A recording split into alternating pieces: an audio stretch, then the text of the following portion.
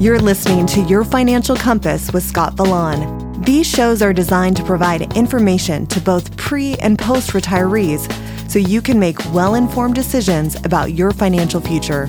Our Financial Compass process goes beyond traditional holistic planning. We care as much about you and your lifestyle as we do about your plan. At the Bullman Wealth Group, we want to help you define what matters most and inspire you to go and do it.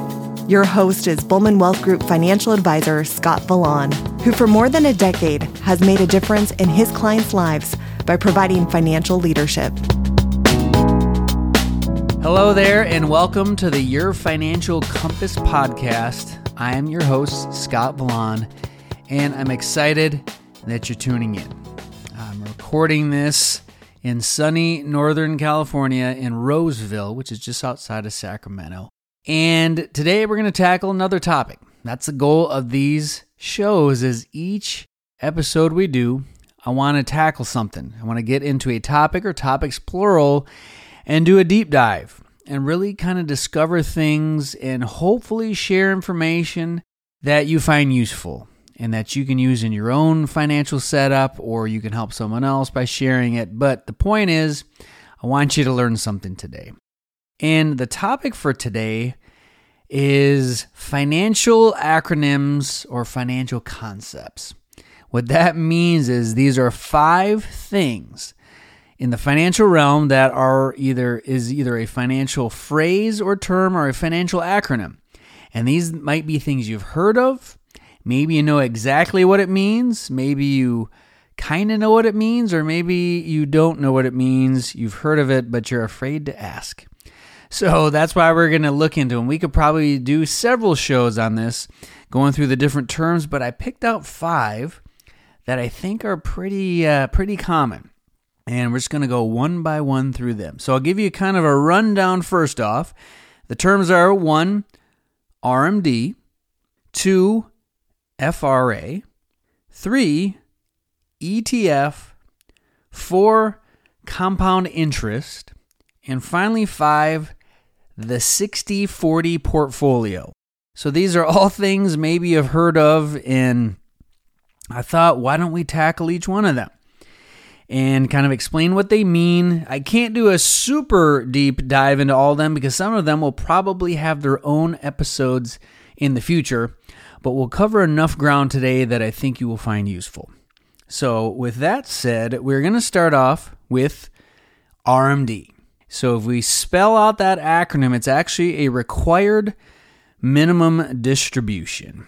And what that means is if someone has what's called a qualified account, be it a 401k or an IRA, a required minimum distribution is when you reach a certain age, the IRS makes you take out a certain amount. And we're going to kind of walk through that. Why do they do that? What does it mean? How might it change? And how has it changed up to this point? So the way it works under the current structure is like this. Is if you haven't started your RMD yet, then they've changed the age to age 72. So what that means is someone that has an IRA, that has a 401k, once they hit age 72, they being the IRS, make you start taking withdrawals from your money because they want you to take it out, realize it as income, and pay the taxes. Because in all instances, this is money that's never been taxed. So let's kind of flesh that out. Think of John or Jane Doe. Over the years of working, they were saving money into a 401k or an IRA. And all those contributions were pre-tax. Meaning, say John Doe is making $100,000 a year, and he put $10,000 into his 401k. Well, it reduced his taxable income then, so that $100,000 after the $10,000 contribution becomes $90,000. So he's taxed on less. So he's saving taxes on the front end. But what happens is that money goes in, it grows over time as he's adding, hopefully the investments within the account are growing, and it's deferring taxes to a future date, meaning that you don't have to pay any taxes until you start taking the money out. And a lot of times, folks that we work with, they get to retirement and they find they don't need that money as much as they thought. And that's not true in every case, but it is true in a lot of cases where it's like, well, gosh, I'm retired. Maybe I have a pension. Maybe I have Social Security. My house is paid off. I don't have as many expenses as I thought. I've got all this money in this old IRA or 401k and I don't need it. Well, the IRS needs it. They want their tax revenue from it because you've been deferring it all these years. So that's kind of part of their savings plan too. And what happened is for a long time, it was age 70 and a half. That's when someone had to start taking these distributions out.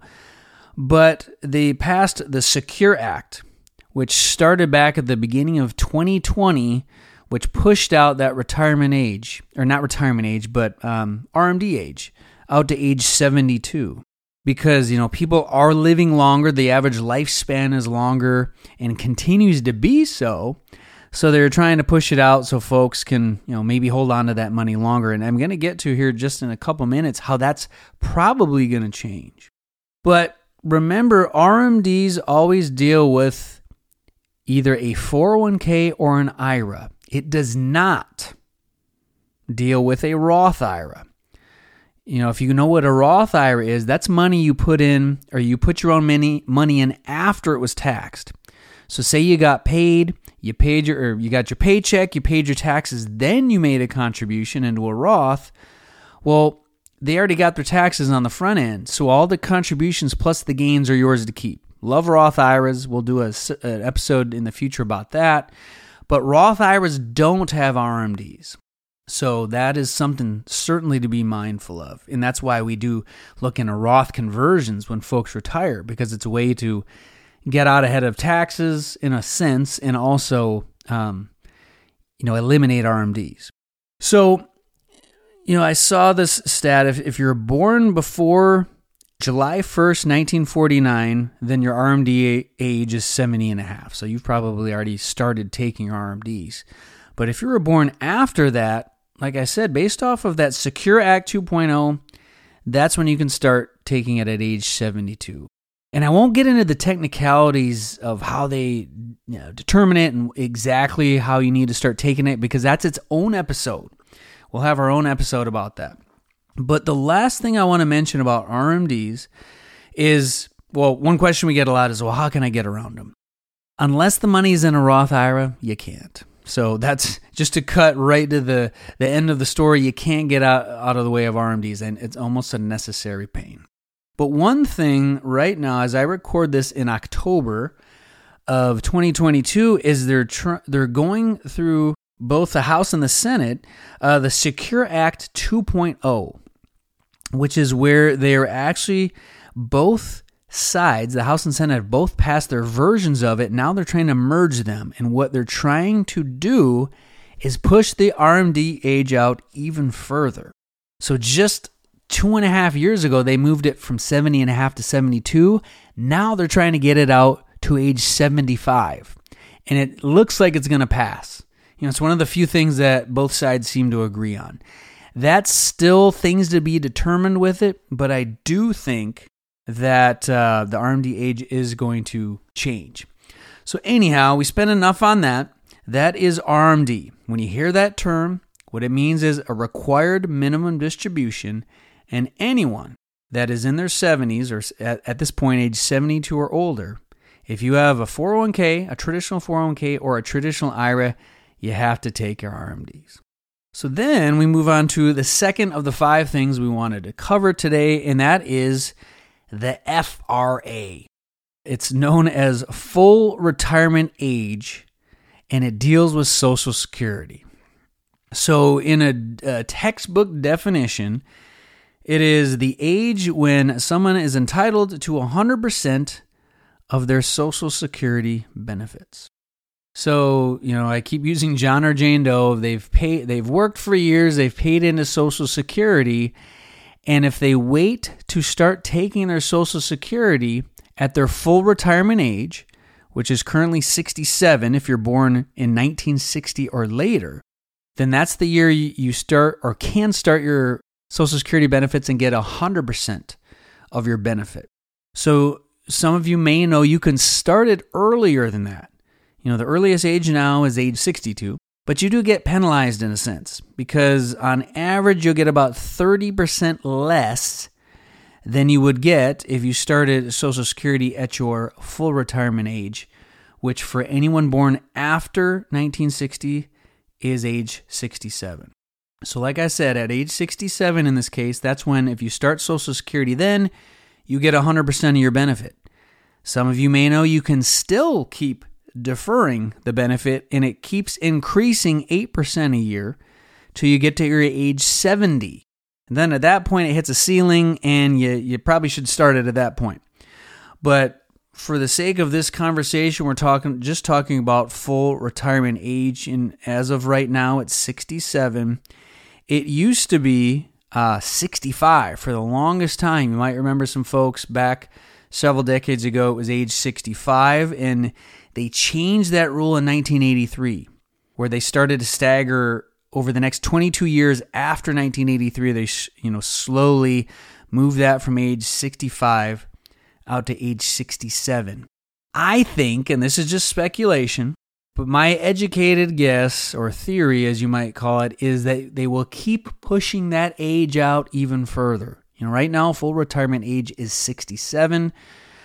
I think for the younger generations, like my kids are 8 and 5 as I record this, I really think that they're going to push full retirement age out into the 70s. There's a lot of concern. Will Social Security stick around? Will it still be around? I think that it will.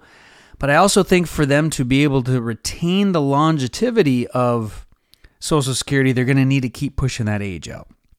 But at the end of the day, FRA, when it's mentioned, it means full retirement age, and it deals with Social Security. There's a million different intricacies of Social Security that we can discuss, in that it will have its own podcast episode. So like I said, today I'm not deep diving in everything because each one of these topics could probably have its own episode, but I just wanted to go through 5 different things.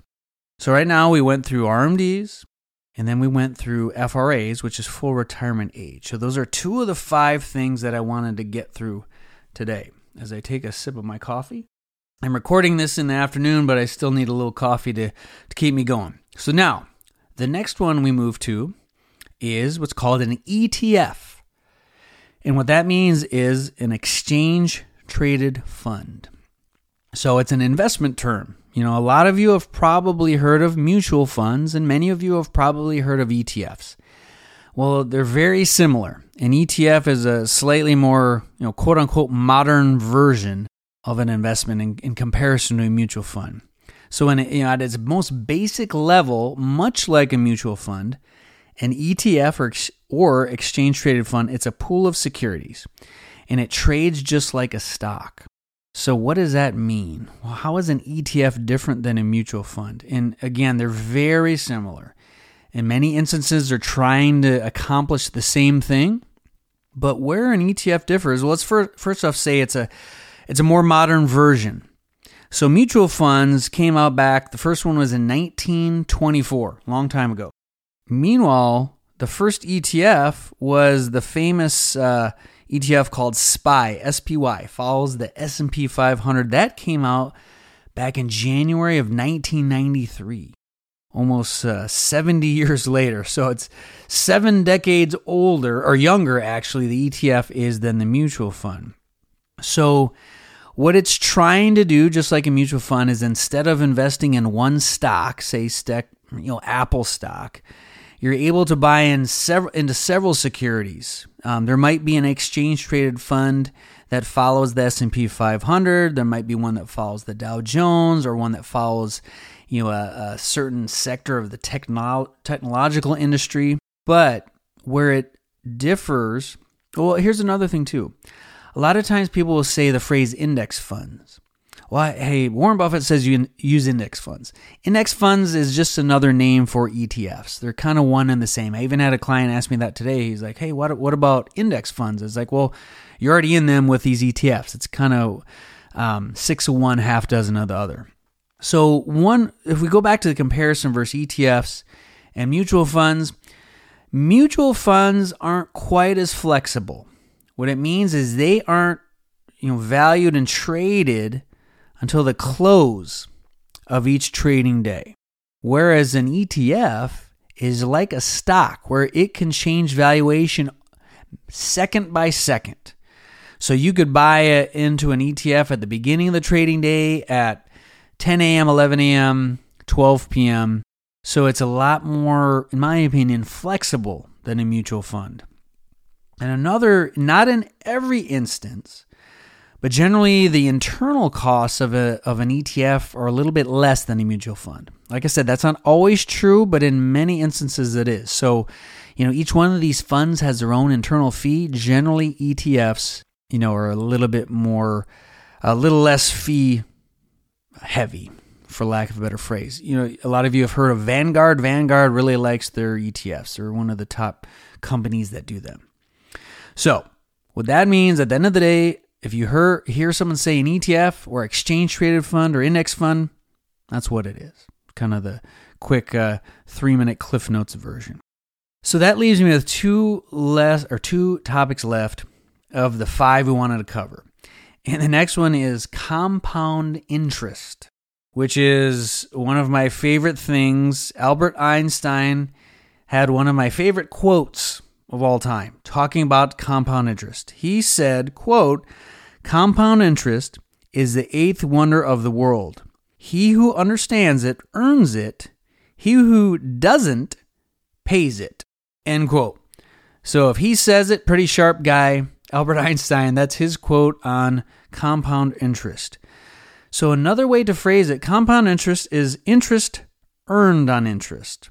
So let's use an analogy. Sometimes I'll use this with my clients where I'll tell them, imagine someone standing at the top of a mountain, a snowy mountain, and they pick up a snowball, and it's a tiny snowball in their hand.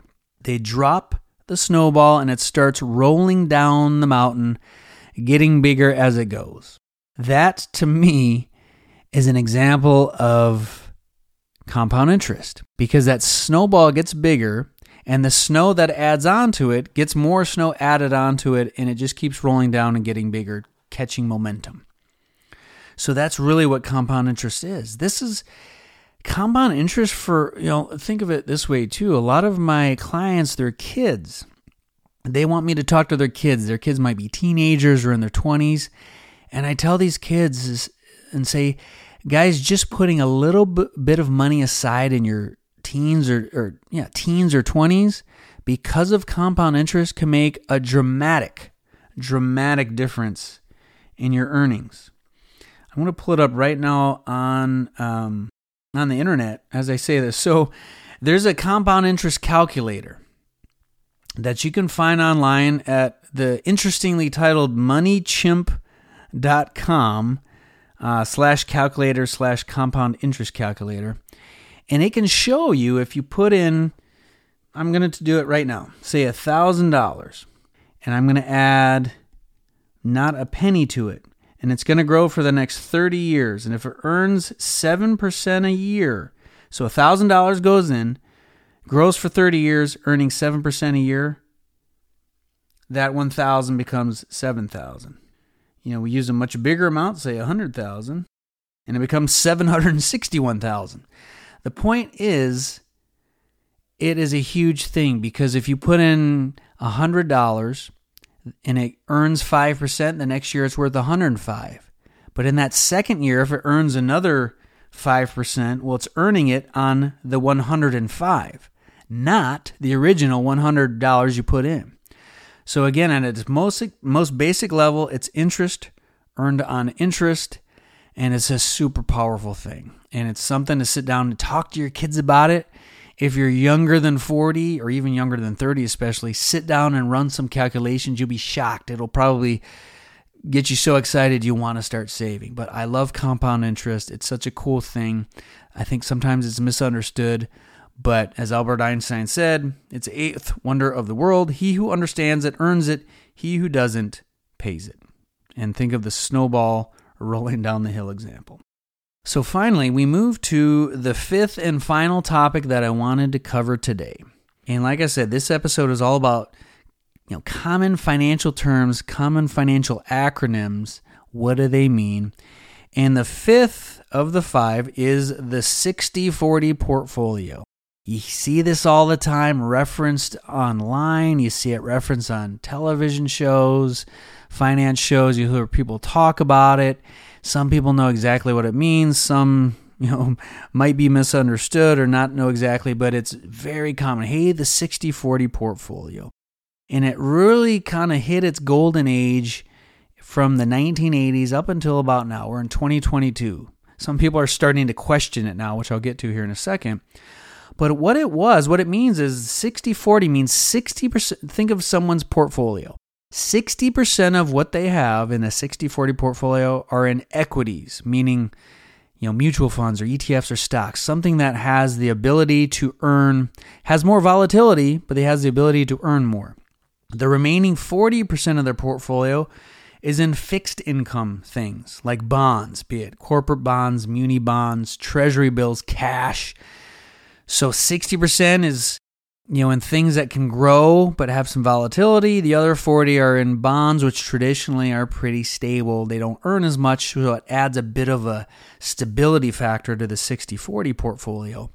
And because bonds were really flying in a good way from the 80s up until about this year, it was such a wonderful portfolio. It was averaging arguably around 11% a year without a ton of risk. Still some risk, obviously. So, it's been kind of the go-to for a long time. Some folks say it's the perfect setup for the quote-unquote moderate investor.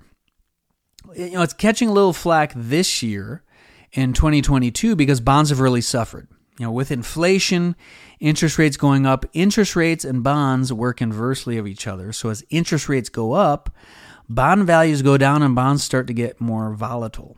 So some people say, is this the death of the 60-40? Is it over? I mean, we could go on and on. We're not here to talk about that today. But the thing to take away, what is a 60-40 portfolio? 60% in equities, 40% in bonds, fixed income tools. So just as a quick recap, we covered 5 things. What is an RMD? It's a required minimum distribution. If you have money in an IRA or 401k and you're age 72 or older, guess what? You have to take your RMD. No way around it.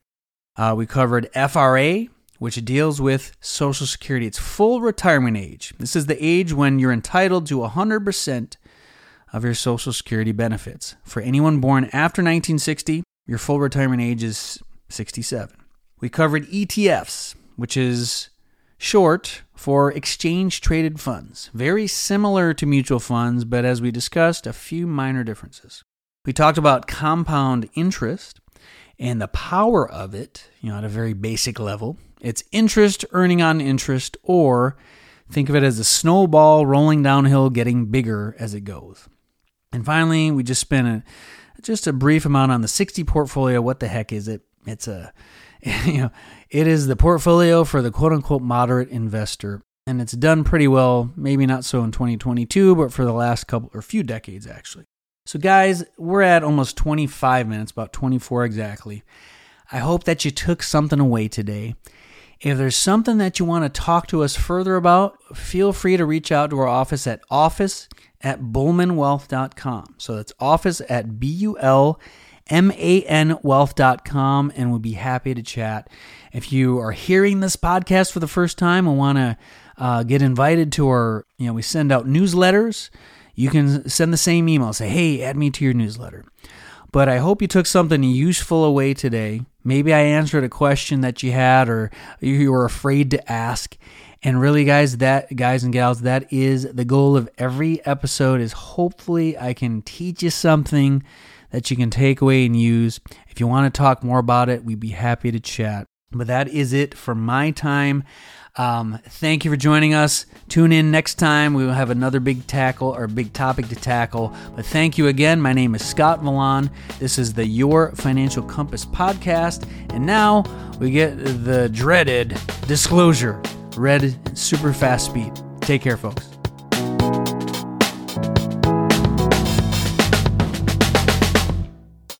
The show's content is for information purposes only. It is not intended to provide any tax or legal advice or provide the basis for any financial decisions, nor is it intended to be a projection of current or future performance or an indication of future results. Purchases are subject to suitability. This requires a review of an investor's objective, risk tolerance, and time horizons. Investing always involves risk and possible loss of capital. Opinions expressed are solely those of Bullman Wealth Group and our editorial staff. The information contained in this material has been derived from sources believed to be reliable, but it is not guaranteed accuracy and completeness and does not purport to be a complete analysis of the materials discussed. Any statements of opinions expressed should in no way be construed or interpreted as a solicitation to sell or offer to sell advisory services to any residents of any state other than the states where otherwise legally permitted. Advisory services are offered through Chris Bullman Inc., DBA, Bullman Wealth Group, and Brookstone Wealth Advisors, registered investment advisors. Insurance products are offered and sold through Chris Bullman Inc., DBA, BWG Insurance Agency.